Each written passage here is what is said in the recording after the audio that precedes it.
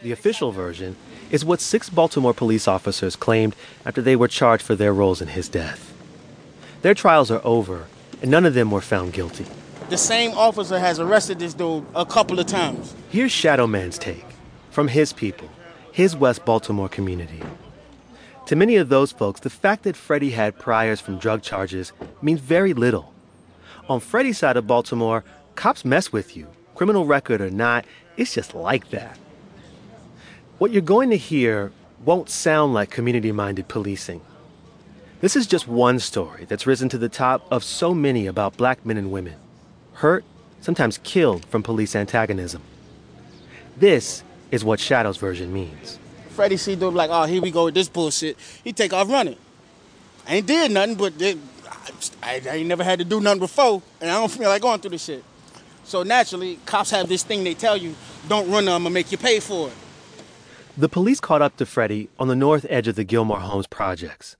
That's where Freddie was arrested and placed in a police van. Neighbors caught some of that on cell phone video. What are y'all doing? Wait, what? Ray, his leg look broke. Look at his leg. Look at his leg. That boy leg look broke. Freddie eventually lapsed into a coma and was dead a week later from spinal injuries sustained during his van ride. That man for a couple of minutes. You know what I'm saying? Shadow drives us over to Gilmore Homes. At Pressbury Street, between North Bruce and North Mount, he pulls up in his van and cuts the engine. So there's just the rain and the rest of his story. Right here, that's where he died at.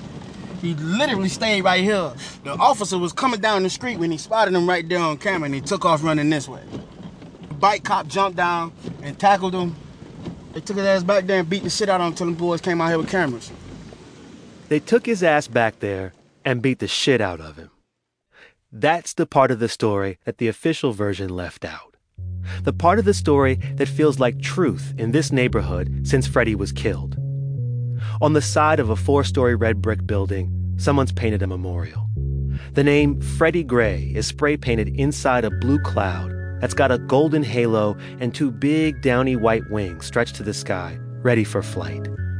Shadow Man said this to me: Freddie might be the lucky one. We're the ones who still gotta live in this shit. After Freddie Gray's death in Baltimore, protests, looting, and fires made international news. What? Watch out.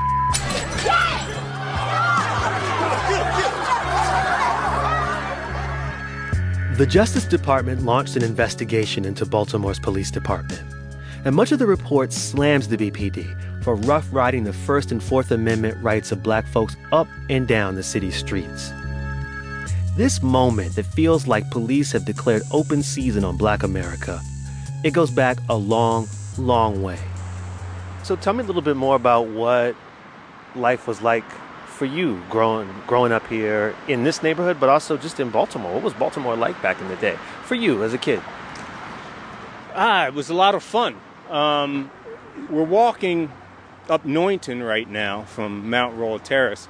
Neil Franklin's in his late 50s. A former law enforcement officer, he saw how the war on drugs reshaped the way police interact with black communities. And there's a little intersection here of Newington and an alley. This was our favorite hangout spot, right here. We're in northern Baltimore, in Reservoir Hill, the neighborhood where he grew up. And we would sit here and we would do things that we weren't supposed to do. We were mischievous. We'd sit here and drink some wine and maybe a beer or two or something like that. How old were you? It was in my early teens, 13, 14, 15. I'm going to say this again. Policing in America has a history of going hard after black folks. Some of the earliest police patrols were set up to capture and discipline slaves. In the 1960s, black activists formed a national movement to fight police brutality in black neighborhoods. But as we walk around Neil's childhood home, he remembers the cops a little differently. The police would turn the corner right up here Park Avenue and come down in the car. And he'd stop right here and we knew him. And they'd wind the window down and we'd tuck whatever we were doing behind us and he'd call us over to the car. And he'd say something like, "Yeah, I know what you're doing." And we joke about it and smile. And he says, "But, just